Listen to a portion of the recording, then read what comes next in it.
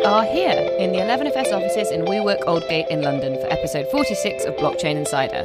Simon's gone off frolicking with Antonio Banderas at the Consensus Conference, so I'm your host for today's show. Today we bring you Amber Balde's new venture, Nasdaq-powered crypto exchange DX is ready for launch, and Floyd Mayweather-endorsed ICO is indicted for fraud. I'm not alone, however. I'm joined in the office by Oscar Williams-Grutt. How are you doing today, Oscar? I'm very good. Good to be reunited with you again. Yeah. It's the old gang back together from Business Insider. So before we get started, I just want to say a quick word about our sponsors. Today's episode of Blockchain Insider is brought to you by Corda. Corda is an open-source blockchain platform that allows businesses to transact directly in strict privacy. Using smart contracts, Corda enables complex transactions using real assets and legally binding agreements without the need of a trusted intermediary. Corda is the result of a collaboration effort led by R3 with over 160 of the world's largest banks and technology providers. It is ready to build on today. The financial community is deploying Corda to manage their agreements and move assets globally. Now you can transform your business ecosystem with the platform selected by the world's largest institutions to build their future on, Corda. Go to corda.net to learn more. So, on with the news. Today's first story comes from CoinDesk. It's very exciting. Amber Balde, who used to run the blockchain projects for JP Morgan, has announced her new startup. It's a blockchain D-app or DApp store. I'm sure I'm going to be told off how to pronounce that. But it was finally revealed at Consensus 2018 in New York this week. Clover is a decentralized application store that will host a selection of well-vetted applications alongside some in-house developer tooling designed to simplify application development for enterprises. So the team, it's not just Amber Balde, she's also working with some other ex-JPM colleagues. The team intends to provide an initial development framework for enterprises looking to build on the technology, something that basically the idea is to make it easier for enterprises to get access to and to build applications using lots of different types of blockchain technology. One of the things that they're really focused on as well is being able to keep data private. So what Balde was kind of hinting at is that a lot of the time people end up putting all the data on blockchain and actually it doesn't all need to be there. You can kind of anonymize that data and still get some analytics out of it. So what do you think of this, Oscar? What are your initial thoughts on this announcement? Well, I think the initial thing I thought when I was reading it is that it struck me that, the initial promise of blockchain and all these types of technologies in financial institutions was, hey, we can cut out loads of middlemen and that's going to save us on cost and that'll be the main cost-saving driver. To me, this looks like, it's a middleman. It's somebody who sits between you and the applications and, the choice of phrase there of well-vetted. It's just the Apple App Store. Apple is a centralized, institution that controls who gets into its ecosystem and all that sort of stuff. And with that comes power, comes money, all these sorts of things. So I think there's potentially a slight tension there. And I think that's generally something that you notice when large institutions, particularly the banks, are trying to harness this technology.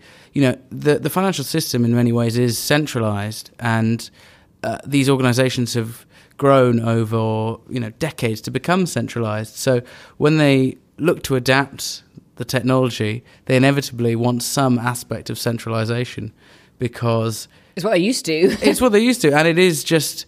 I think as Amber Balde said in the sort of interview, it's not really effective for banks to be trawling through all these sort of open source forums and networks just to try and find one potentially good application. It's better to centralize that role and have a company do it for you. Yeah, I think it's an interesting point. I wonder if we sort of got beyond the dream, if you like, or if it's, or even if it's the idea of, originally, the blockchain on which Bitcoin was built was supposed to be decentralized, but maybe we've actually reached a point here where we can see some proper applications for maybe even some of the other platforms. So I think, as she says, that it's going to be, people are going to be able to build on Ethereum, on Quorum, any of those other blockchain-based technologies that are out there. I think the problem they're trying to solve is that basically enterprises want to use this technology. There's lots of promise to it. It's not just banks, I think, any of those enterprises, but as you can very rightly say, how the hell are they going to find the time to work through what's out there and what's best suited to them?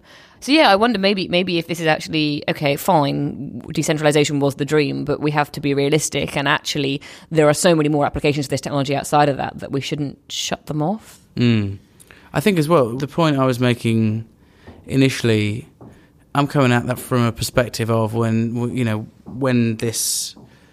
banks first started looking at blockchain technology, a lot of the talk was around the cost-saving aspect of it. It'll save us. I think Santander famously had a report saying it'll save banks $20 billion a year in costs. Now, if it doesn't save costs, that's not necessarily a bad thing, but it means expectations have to be adjusted, because you can still accept that blockchain and blockchain technology is it's the future, it's the way we're going. It allows things we can't even probably think about at the moment to, products and services to evolve. But maybe it's worth just saying, hey, maybe it's not going to be much cheaper, but it's exciting, it's the next thing. If we don't get on this bandwagon, then we're going to be left behind. So maybe there's an aspect of adjusting expectations and perspectives with all this. Yeah, I mean, I think that leads us quite nicely into our second story today, which is also from CoinDesk. And this is actually an interview with JP Morgan's new DLT lead, so the lady who replaced Amber Baldet at JP Morgan. The lady's name is Christine Moy. She took over from Amber Baldet, as I said. The interview was her talking about JP Morgan's blockchain work, and she was quite keen to point out that, while conversation thus far has centered on Quorum, which is the bank's Ethereum-based open source project, there's a lot more to their work than that. So, while Quorum has a lot of interest in it, apparently there are around 20 organizations looking to build on top of it right now. Moy says there are other areas that she and the bank are looking at exploring, particularly interoperability. So the quote from her, which kind of ties nicely into what you were just saying, Oscar, is that it doesn't make sense to design blockchains to reflect the siloed operating models existing today. Creating a fragmentation of small blockchain networks without figuring out a way to enable interoperability or connectivity is likely not the promised path to cost savings and operational efficiency that enterprises are looking for. So it's kind of... She's kind of one step ahead of everybody, one would hope, if she's running JP Morgan's blockchain project. But yeah, I think it's interesting there to see that she's actually in some way, reiterating the point that expectations need to be changed. But also, it's not that JP Morgan aren't a one-trick pony in this space, I think. Yeah, I think interoperability is key, because otherwise you just end up replicating the complexity that already exists just on new systems. But the problem with what she's saying is, I think it's essentially a human problem, not a technological problem. It's very difficult to get everybody around a table to agree interoperability standards, to agree that they're going to work on shared services and products that will eventually get you to that endpoint where you can plug all the banks together and create these whizzy new products. Yeah, so maybe the expectations that need to be shifted are not expectations about what blockchain technology can enable, but actually about what you want from a system. So you as a financial institution particularly have to change your outlook. So, your expectations are not that you get to keep everything within a walled garden and then, divide it further using silos. You have to change, your perspective and what you think your systems are going to look like. I think that's difficult as well, because you can get everybody around a table, but that doesn't necessarily mean they're going to, you'll get any progress, or that they will all agree on the direction of travel. Yeah. I remember talking to somebody at one of these sort of blockchain alliances. I won't say which one, but they said one of the banks who signed up, they got the impression that they didn't have any intention of doing anything. They just wanted to be around the table so that they could see what the competitors were doing. Yeah. So from the outside, it might look like, hey, we've got great consensus here. Everybody's talking, everyone's chatting. But actually, they're all sort of spying on each other, half glances being, what's the competitor doing? And it's getting people to say, hey, check your egos at the door. Let's do something for the greater good of the industry. That's the real challenge, I think. Yeah, I mean, I wonder how much of this as well is Moy realising she has very big boots to fill and knowing that Quorum will forever be Amber Baldet's baby, and thinking, okay, well, this is great, I can continue running this project, but I need to fund something of my own as well. But what you just said there, again, links us nicely to the next story. It's almost like you wrote the links. This story is, in fact, from Business Insider.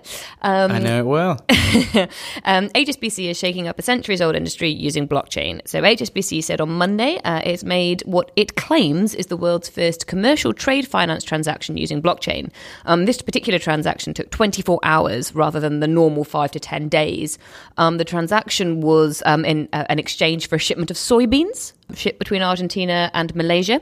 HSBC handled the deal for US food and agricultural group Cargill. They're working alongside ING Bank, and the blockchain technology facilitating the transaction was developed by R3. Basically, the idea here is that instead of so trade finance usually involves lots and lots of bits of paper that everybody has to sign and agree, and then it's passed on to the next person. If you're using a blockchain platform, everybody can see the documents at the same time and can see they've been stamped at the same time, and it's a much quicker process. I mean, for me, the trade finance market is a really interesting one. It's definitely ripe for disruption, and it's also one where blockchain could make a huge difference. But, as you were saying, Oscar, even HSBC points out the next step is trying to get people to play. And it sounds like you're slightly skeptical that they will join in with this, on somebody else's platform. Well, I suppose I am a little bit skeptical of that. I mean, I do think, eventually this is the way everything's going to move.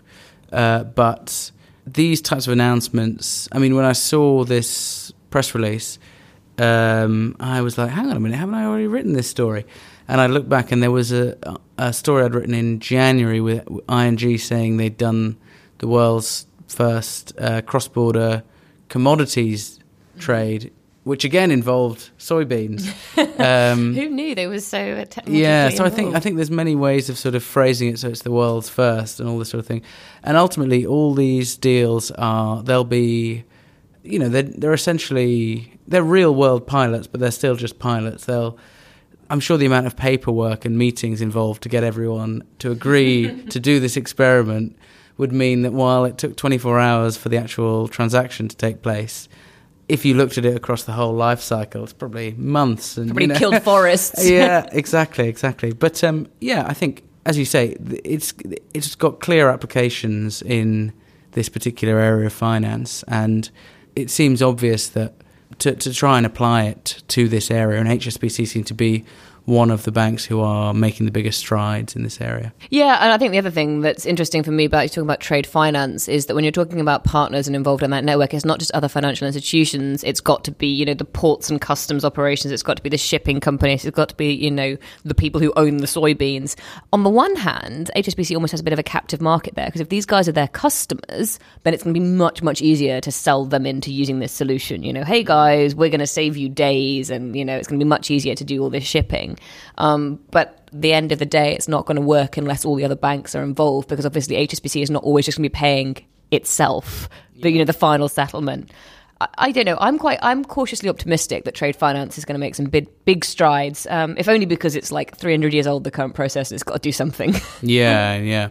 And it's one of those areas where there's clear complexity that doesn't, the reason for the complexity, it's the same with international payments. The reason for the complexity is borders and systems that aren't... It goes back to the interoperability point. If you can create some sort of universal standard that everything plugs together, that's probably going to be the ideal solution, because then you don't necessarily need everybody to be on the same platform. You just say, come up with some sort of blockchain platform within, your company or something, and then we can all... Mind you, if we can't do that with electrical sockets and plugs around the world, God knows how we'll do blockchain. But I think an interesting one to keep an eye on. So our next story today comes from CoinDesk again. The story is that Deloitte veterans are launching a tokenized blockchain for supply chain.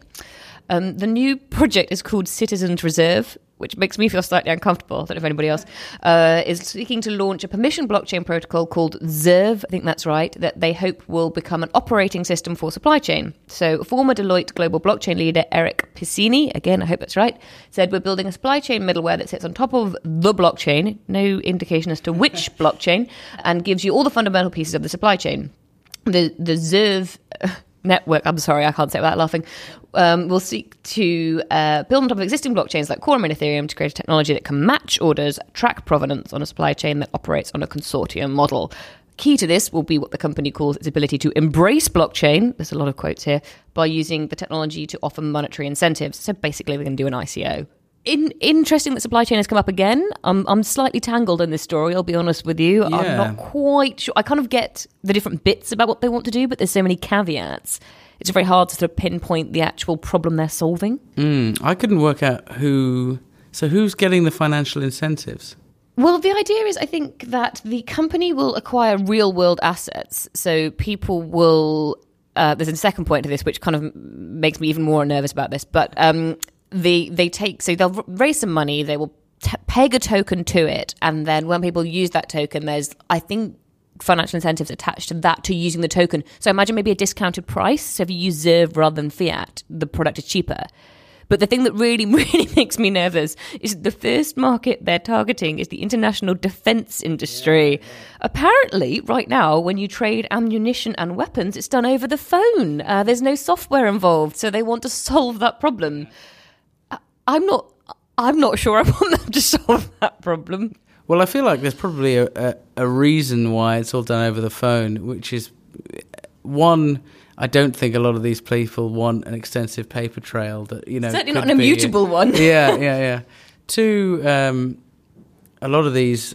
You know, the defence industry is an interesting one because it's one where 99% of governments around the world are not... Their number one priority is not efficiency. It's, you know... deadly capacity.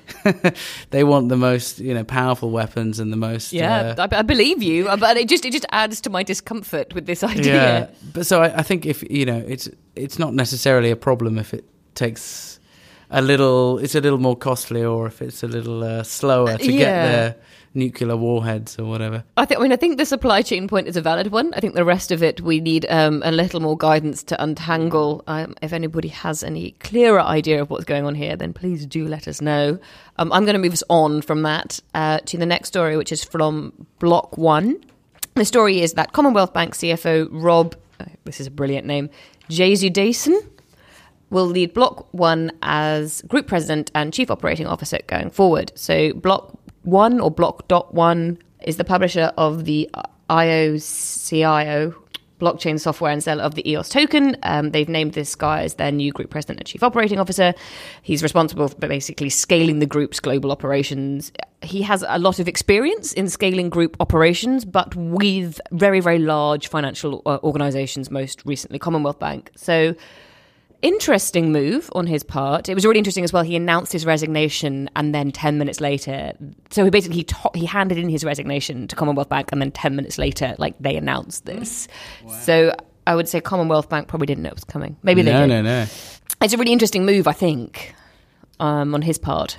Yeah, I mean, it seems like there's seen. I mean, obviously, at the start when we were talking about Clover, there's a lot of people leaving mainstream financial institutions to join startups. I mean, Simon Taylor, famous example. But it seems to be if somebody gets a taste of the blockchain, they just want to go out into the wild and do these sort of more radical experiments rather than in perhaps a more conservative environment of a bank. I think it's kind of every FI's biggest fear, right? You have these people who've been with you for, 6-10 years, they're senior leadership, people look up to them, and then not only do they jump ship, but it just sort of exacerbates that talent problem. So these companies are trying to attract their own innovation, their own blockchain talent, and if the people they've already got keep leaving, they have to replace them, and then additionally, find new talent to help with the innovation projects.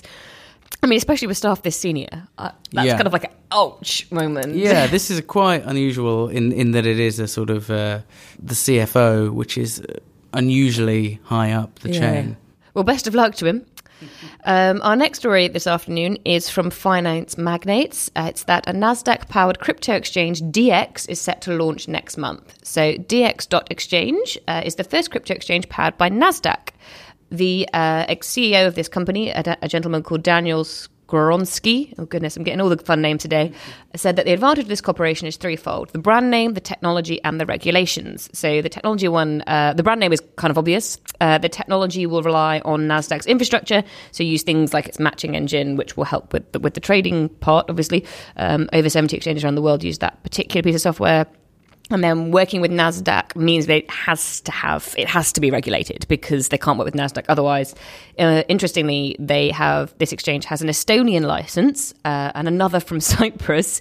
So for most European clients, it can offer you crypto trading options, so buying and selling in fiat, token-to-token purchases, as well as, and also they're also licensed to hold customer funds and deposits. But what that does mean is that US clients can't use it at launch, although the company say they're working on that. it's an interesting move to combine, Nasdaq's technology with this idea of an exchange. I suppose it's not unexpected that somebody would do it this way. No, I mean, I think one of the big themes of the last sort of 6 months has been the push from market infrastructure companies into the sort of crypto and blockchain space. I mean, obviously we had CME and CBOE both launch Bitcoin futures. CME Group this week just launched a sort of two Ethereum price indexes, in fact. And I think for them, for all these types of companies, it's great because they're effectively selling shovels in a gold rush. They don't carry a lot of the risk. Nasdaq will provide technology to anybody who wants to pay for it. Yeah, so if you want to use their matching engine and you're prepared to pay, then I imagine they're like, okay, if you've got pieces of paper, these guys say they have, they're like, okay, go for it. Yeah. So I think it's an obvious move from these types of companies, and also I think it's difficult to see headlines such as Coinbase having $1 billion revenue last year and not think, why aren't we getting a slice of that pie? It really hammers home how big this market is, how big the opportunity is, and I think any reservations that anyone had, they check it at the door when they're seeing that level of revenue. I mean, although I suppose arguably we should point out that Nasdaq, the technology company, and Nasdaq, the exchanges, are two arms of the same thing, as it were. So it's not like Nasdaq's launched an exchange. It's that the technology that they built to launch their exchange is now underpinning something else. But if I were Nasdaq, this seems like a great way to see how it could work. Yeah. There's no reason. I mean, I think we had a story a few weeks ago where they were saying, well, actually, if we could find a way to do it, we wouldn't say no to it. Yeah. And I think Nasdaq have also said publicly that they're working on Bitcoin futures as well, so the momentum seems to be there. Yeah, I would be very surprised if we don't see more from that. I know Nasdaq seem to be one of the most forward-thinking companies on the exchange side in that space. So our next story is from CoinDesk. This is a brilliant one. The founders of an ICO endorsed by Floyd Mayweather have been indicted for fraud. So the three co-founders of cryptocurrency firm CentraTech have all been indicted by a grand jury. The US attorney for the Southern District of New York announced on Monday. Centra reportedly offered cryptocurrency-related financial products, and its founders allegedly created a scheme to induce victims to invest millions of dollars worth of digital funds for the purpose of unregistered securities, according to the release from the Southern District of New York. Apparently, these founders allegedly withheld important information or otherwise misled the investors, including claims about ties to a payment company. So the company's take and sale was both endorsed by heavyweight boxer Floyd Mayweather. It claimed to have partnerships with Visa and MasterCard. And the SEC has come back and said, well, all of that's nonsense, apart from the Floyd Mayweather endorsement. To me, this is a really interesting... It goes back to that point of, well... There's a difference between a fraudulent sort of company and a company that may lose your money, but this is like whack-a-mole for the regulators trying to put these things down, especially when celebrities keep going, oh yeah, that's a great idea, I'll tweet about it. Yeah, I mean, it's an interesting one. I think there's actually probably quite a fine line between what is a fraudulent operation and what is, just mismanaged, or they've just lost your money. They tried their hardest. I think we'll probably see a lot more legal cases based around projects that fail or have been accused of mismanagement. I mean, there's already one for I've forgotten the name of that. What's that one in Switzerland? Oh, Tezos, or yes. T2 or whatever they're calling it now. Yeah. So I think their investors are suing them or the foundation. There's an awful lot of lawsuits last time I looked. So, yeah, lots flying around there, but I think that'll probably become more common. And what's interesting about this instance is, actually with both Tezos and Centra, there's a clear link, I would argue, between press coverage of these companies and the actual action against them, because... Centra were the subject of a famous New York Times article that basically highlighted how these people were, high-living youngsters who have been arrested in the past, mm-hmm. and then, subsequently this leads to this legal action. And Tezos was also investigated by Reuters. Again, the legal action followed that.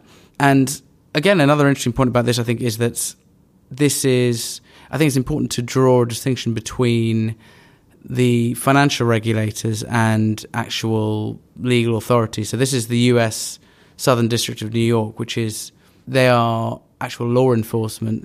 Or, the SEC is involved. The SEC has pushed the case to them. I agree with your point. I think it's difficult to see where the line is. For me, the interesting thing is that perhaps as a secondary business model, so you're talking about selling shovels in a gold rush. Well, there was a really interesting company I was reading about the other day called Metacert, which is basically trying to set itself up as, okay, we can't protect you from all the fraudsters out there, but we can have a peer-to-peer system which monitors which ICOs people have found to be legit.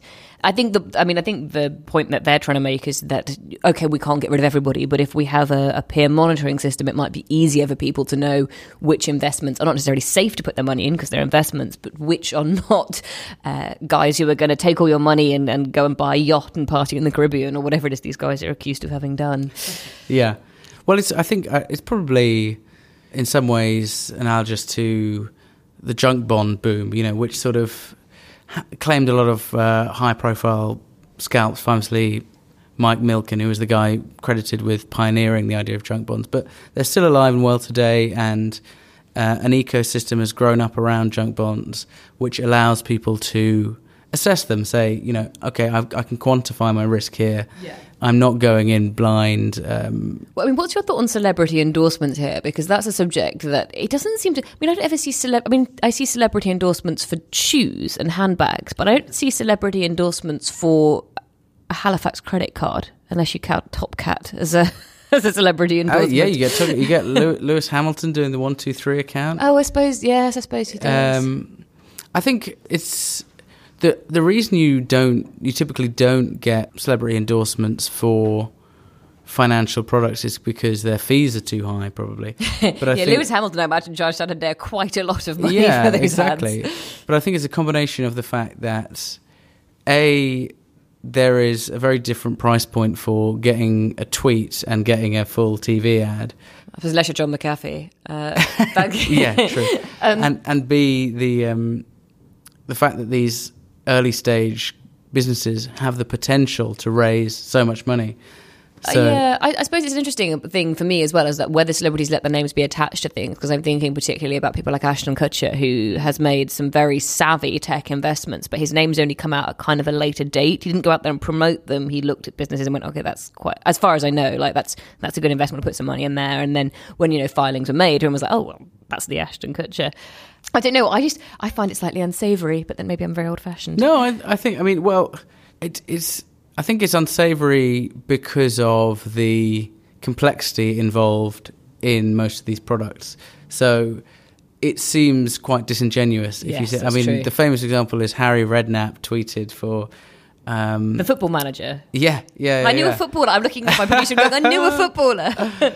I can't remember what specific ICO it was, but he tweeted about an ICO being like, well up for this, get in, can't wait, or something like that. I mean, there's no way he had read or understood what he was tweeting about. But I suppose there's a difference between opening a current account and putting money into an investment. They are very different sorts of product. Yeah, definitely. Well, let's leave that one there and move on to our final story today, which is from CoinDesk. A Florida tax collector will now start accepting Bitcoin. Oh, and Bitcoin Cash, apparently.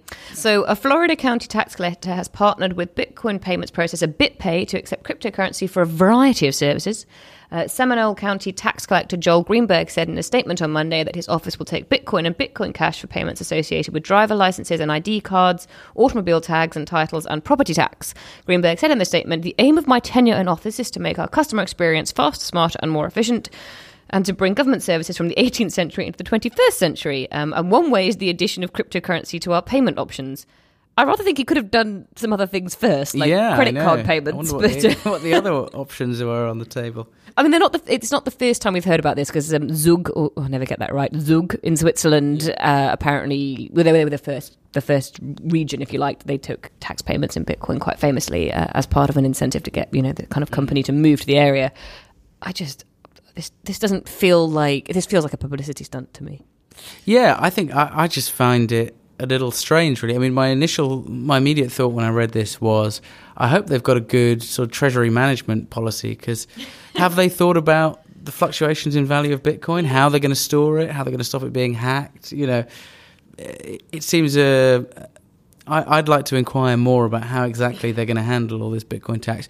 But then again, that's me assuming they will get any, and perhaps they are just doing it as a publicity stunt, and they're thinking that the amounts we'll get will be trifling, so there's no point even thinking about it. Yeah, I mean, I don't even know what the fees would be for a driver license. Like, it feels like a new driver's license in the UK is not all that much money. So it feels like you get like 0.20 property tax, though. Oh, that's true. That could be true. big. Be an interesting one. It's kind of this juxtaposition in my mind between all those regulators and legislators who are going, you can't do this, and we're cracking down on it and trying to, make a framework that's easy for you to operate in. And then you've got, county tax collectors over on the other hand going, yeah, well, we'll take it. Yeah.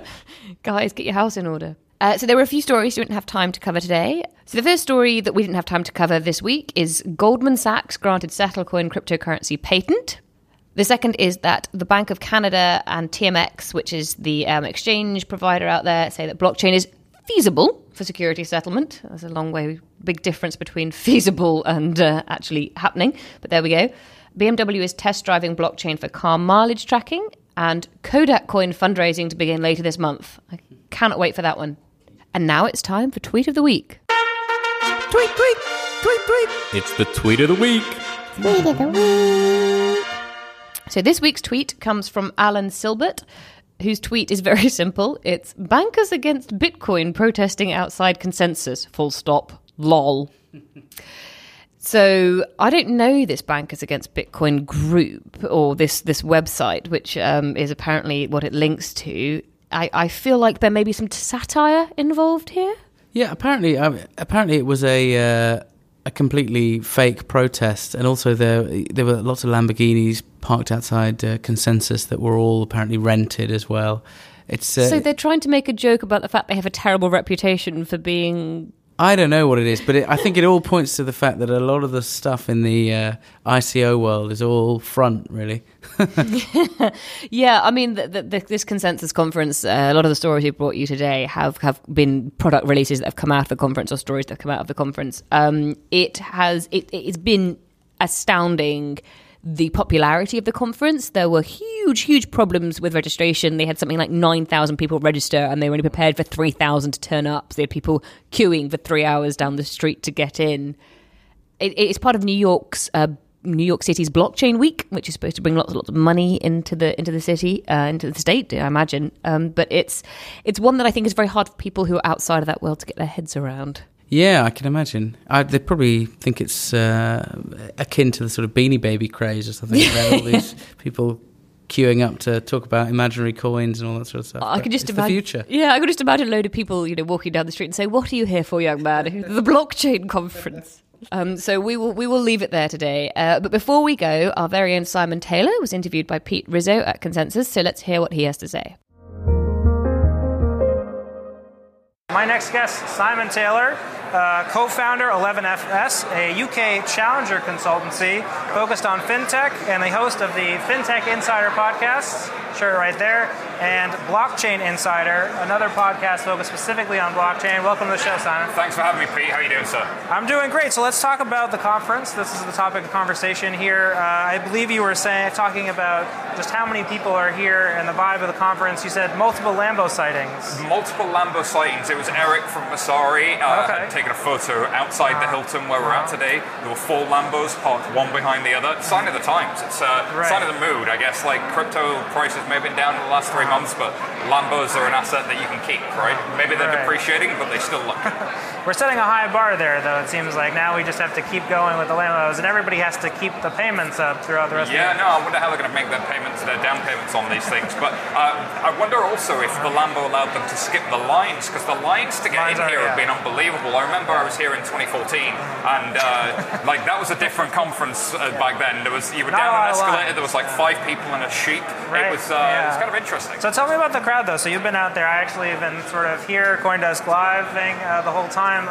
What kind of people are you seeing? Are these people new to blockchain? Are these old hands? Yeah, so one thing you can guarantee, I can see William Moyergar walking past. I just caught up with Laura Shin, Eva Kaili, who you had on the show. So there's a whole bunch of the people that you would want to meet, everybody that you'd expect at one of the major conferences that you're bumping into, but a whole bunch of faces I've never seen before. And if you look at the badges, it's enterprise, it's governments, and it's global. What really surprised me is that more than 50% of the people here are from around the world. I was like, this is a real sign of the times that it's not just a West Coast thing like tech used to be, or it's not just a China thing. This is actually truly global, and everybody's kind of come into New York and had to wait in line to get into Consensus this year. I've also seemed to notice there's a bit more emphasis this year on cryptocurrencies. Consensus has historically been sort of a blockchain suit and tie crowd. From my brief glimpse out there, it doesn't seem like that's the case this year. And that's my big observation of 2018 is as we've seen enterprise kind of come back as being like, okay, maybe it's not all BS, we've also seen the establishment kind of go, hey, this crypto asset space, maybe it could be legitimized. There was a point made, I think, in one of the opening keynotes from one of the CoinDesk researchers that said, look, the Adam Smith thing of self-interest is really coming into crypto. As the hedge funds have come in crypto, the capitalists have realized, actually, there is something to this stuff. We could work with it. It might not just be, hey, let's kill this evil internet money that needs to go away. There's something here that might make sense for enterprise. Well, so of course you're based in London these days, and you're in that enterprise sort of old guard environment. What's the temperature there? Are you noticing? I ran into John Welford from IBM. Now, with Consensus once told me that IBM would never do coins. IBM is working with Stellar and very friendly to that these days. Is it just people warming up to what has already been around, or like what? Yeah, I think it's warming up to what's been around, and I think it's seeing the commercial opportunity in the everyday business, especially in financial services, right? Because in financial services, it was going to be, all right, we'll do this slow, gradual infrastructure upgrade where over 20 years we might migrate from this thing to this. It's hard to believe that was really sexy at one point. Hey, let's face it, the back end is not as sexy as you want it to be in financial services. That was a big headline grabber, a couple of years back. Financial infrastructure redone on blockchain. It seems like that's really gone away. But I think it's there's a couple of themes I'm seeing. The first theme is like, for a long time, the clients of the major financial institutions have been saying, give me access to this asset class. And they're not quite there yet. They're getting into prop trading a little bit. But I'm seeing these small sort of shoots of this kind of that mood happening where the bigger banks are starting to think, well, how do we do prop trading? Some of them are doing it in small ways. How do we prop service trading? What do you mean when you're talking about prop trading? Proprietary trading, opening their own desk. Oh, so you mean like the Goldman Sachs that refer to open the desk? So you think this is a big signal? You're saying? Yeah, I think that's a real signal of intent that they're looking at it, and you've got the next tier kind of looking at that as well. You've got the financial market infrastructures also looking at how do they start to tokenize securities, which is kind of like that token offering has kind of become the regulated private security. So you've got your Harbors and your Templums kind of playing in that new infrastructure space, that new asset class space. So your traditional Bitcoins, your Ethereums, your new security tokens, and then the enterprise infrastructure stuff suddenly looks at that and kind of goes, well, these three things kind of fit together. And I'm seeing the three of those almost kind of come together at the moment. Well, so let's talk about, speaking of Twitter and social media, goal here, obviously, to engage your audience, hashtag CoinDesk Live. There was a recent tweet that started making rounds about a certain company called Binance. They're a cryptocurrency to cryptocurrency only exchange, that their revenue is now greater than some regulated financial institutions, Deutsche Bank. What do you buy of this comparison? Is this just Twitter nonsense? Well, it's an unfair comparison, right? You can make a lot of revenue if you don't have the traditional cost base, which a brand new business doesn't have the traditional cost base, right? I mean, with Binance, it's obviously a small group of early people. And it's all tech-based. Right. Great. So that's fine. You started a new business. You have a better cost-income ratio. FinTech's been doing that for a while. Right. What I think's the other side of that is they're also doing a lot of reg arbitrage. They're going to where the regulation's easiest. They're trying to avoid right. And for the sins like Deutsche Bank and the big banks don't have that option, right? They have to get regulated, and the way they do it is very manual and very costly. And so to me, hey, I'm a lover, not a fighter. I think the answer's somewhere in the middle of these two, and I'd love to see what happens if Deutsche Bank learned from Binance and Binance were to come more towards the light a little bit. I do think that the CEO there has been almost making a play of being anti-jurisdiction and anti-regulation, which I don't think is a sign of maturity, and I'd like to see different signals personally. If my pension and my parents' pension was ever going to go into the crypto asset community, I'd want the crypto asset community to be making different noises personally. Right, so you still think that these are signs that this market is just less mature, even though there's interest. So I guess let's talk a little bit about, you said the regulated securitized tokens, securitized crypto assets. Maybe tell a little people about this space. What are you seeing as the opportunities there? Because it seems like crypto assets exist. There's now a new thing also called security tokens. What's that about? Yeah, so security tokens has become a bit of a catch-all bucket, right? So traditionally we've had listed market instruments. When I wanted to issue debt, so I wanted to raise money to fund my company, or if I wanted to issue shares, I wanted to raise money, but now you have a percentage of any future profit, I had to do so through a very paper process. It's manual, it sucks, or even going to IPO. Like, this is really, really costly, it's really, really painful, but it's a well-trodden path that has a lot of known risks in it. So the idea of kind of turning that into tokens is, one, it gives me efficiency. Two, it can be traded in lots of different ways. So I take all of that paper process that had all of these different actors in it, and I turn it into a token, and potentially I streamline that process significantly, which is interesting to whoever you are. So that's part number one, is taking all the stuff I used to do in financial markets and putting a token on it. The new thing as well is there's all of these alternative asset classes. So outside of shares and debt and derivatives, you have the alternative asset classes. So this is your real estate, this is loan origination, art, wine, all that kind of stuff. Well, that stuff sucks because, well, it's an amazing investment. Wine sucks? Is that Wine's lovely, but it sucks from a middle and back office cost processing standpoint because it's just really hard to deal with. I've got to find a piece of paper that sits in a depository somewhere and that somebody else, like, it's so manual, it's unbelievable. So to again have a token giving that transparency is really exciting to traditional financial institutions as well as investors. And that's what the likes of Harbour and Templum are also looking at. So stuff we used to do in financial markets, the alternative asset classes, and then the third one, everything comes in threes with me, is like there's new, like your non-fungible tokens or your digital asset classes. So this is IP, things like music, your CryptoKitty, your art, all that kind of stuff. So I think that's going to be like that whole space, again, from what we used to do to the kind of alternative asset classes to the digital stuff. It's going to be really interesting to see where the tide swings, and there's opportunity across all of that spectrum. I guess last question. So once again, taking questions at CoinDesk Live. We'll be here all day. What kind of panels are you looking at, coming up? What do you think of the interesting topics that you're looking at here today? Oh, well, first of all, fellow Daywalker, I got to know what Amber Balday's up to. Really excited to see what she's doing. Big announcement at 4 o'clock today for all those tuning in. Keep an eye on that. There's a panel on jurisdictions and how do we harmonize the global jurisdictions. And, Asia has a very different view to the US. It has a different view to Europe. But actually, crypto assets are global. So what does that mean? What does it mean for the future of data privacy? Everything that happened with Facebook recently. So there's a session, I think, around the same time. So I don't know how I'm going to be in two places at once. You got to clone yourself, I guess. I think that, or I got to watch the live stream. Or fork yourself, yeah. All right, thanks, Simon Taylor, and our next guest will be coming soon. Hashtag CoinDesk Live and Facebook.com/CoinDesk. Simon, thanks for having me, my friend. Good to see you. Yes. Just before we go, 11FS, the company that brings you this podcast, are a challenger agency who help banks, asset managers, FMIs, and anyone with a challenge in blockchain or DLT to achieve more.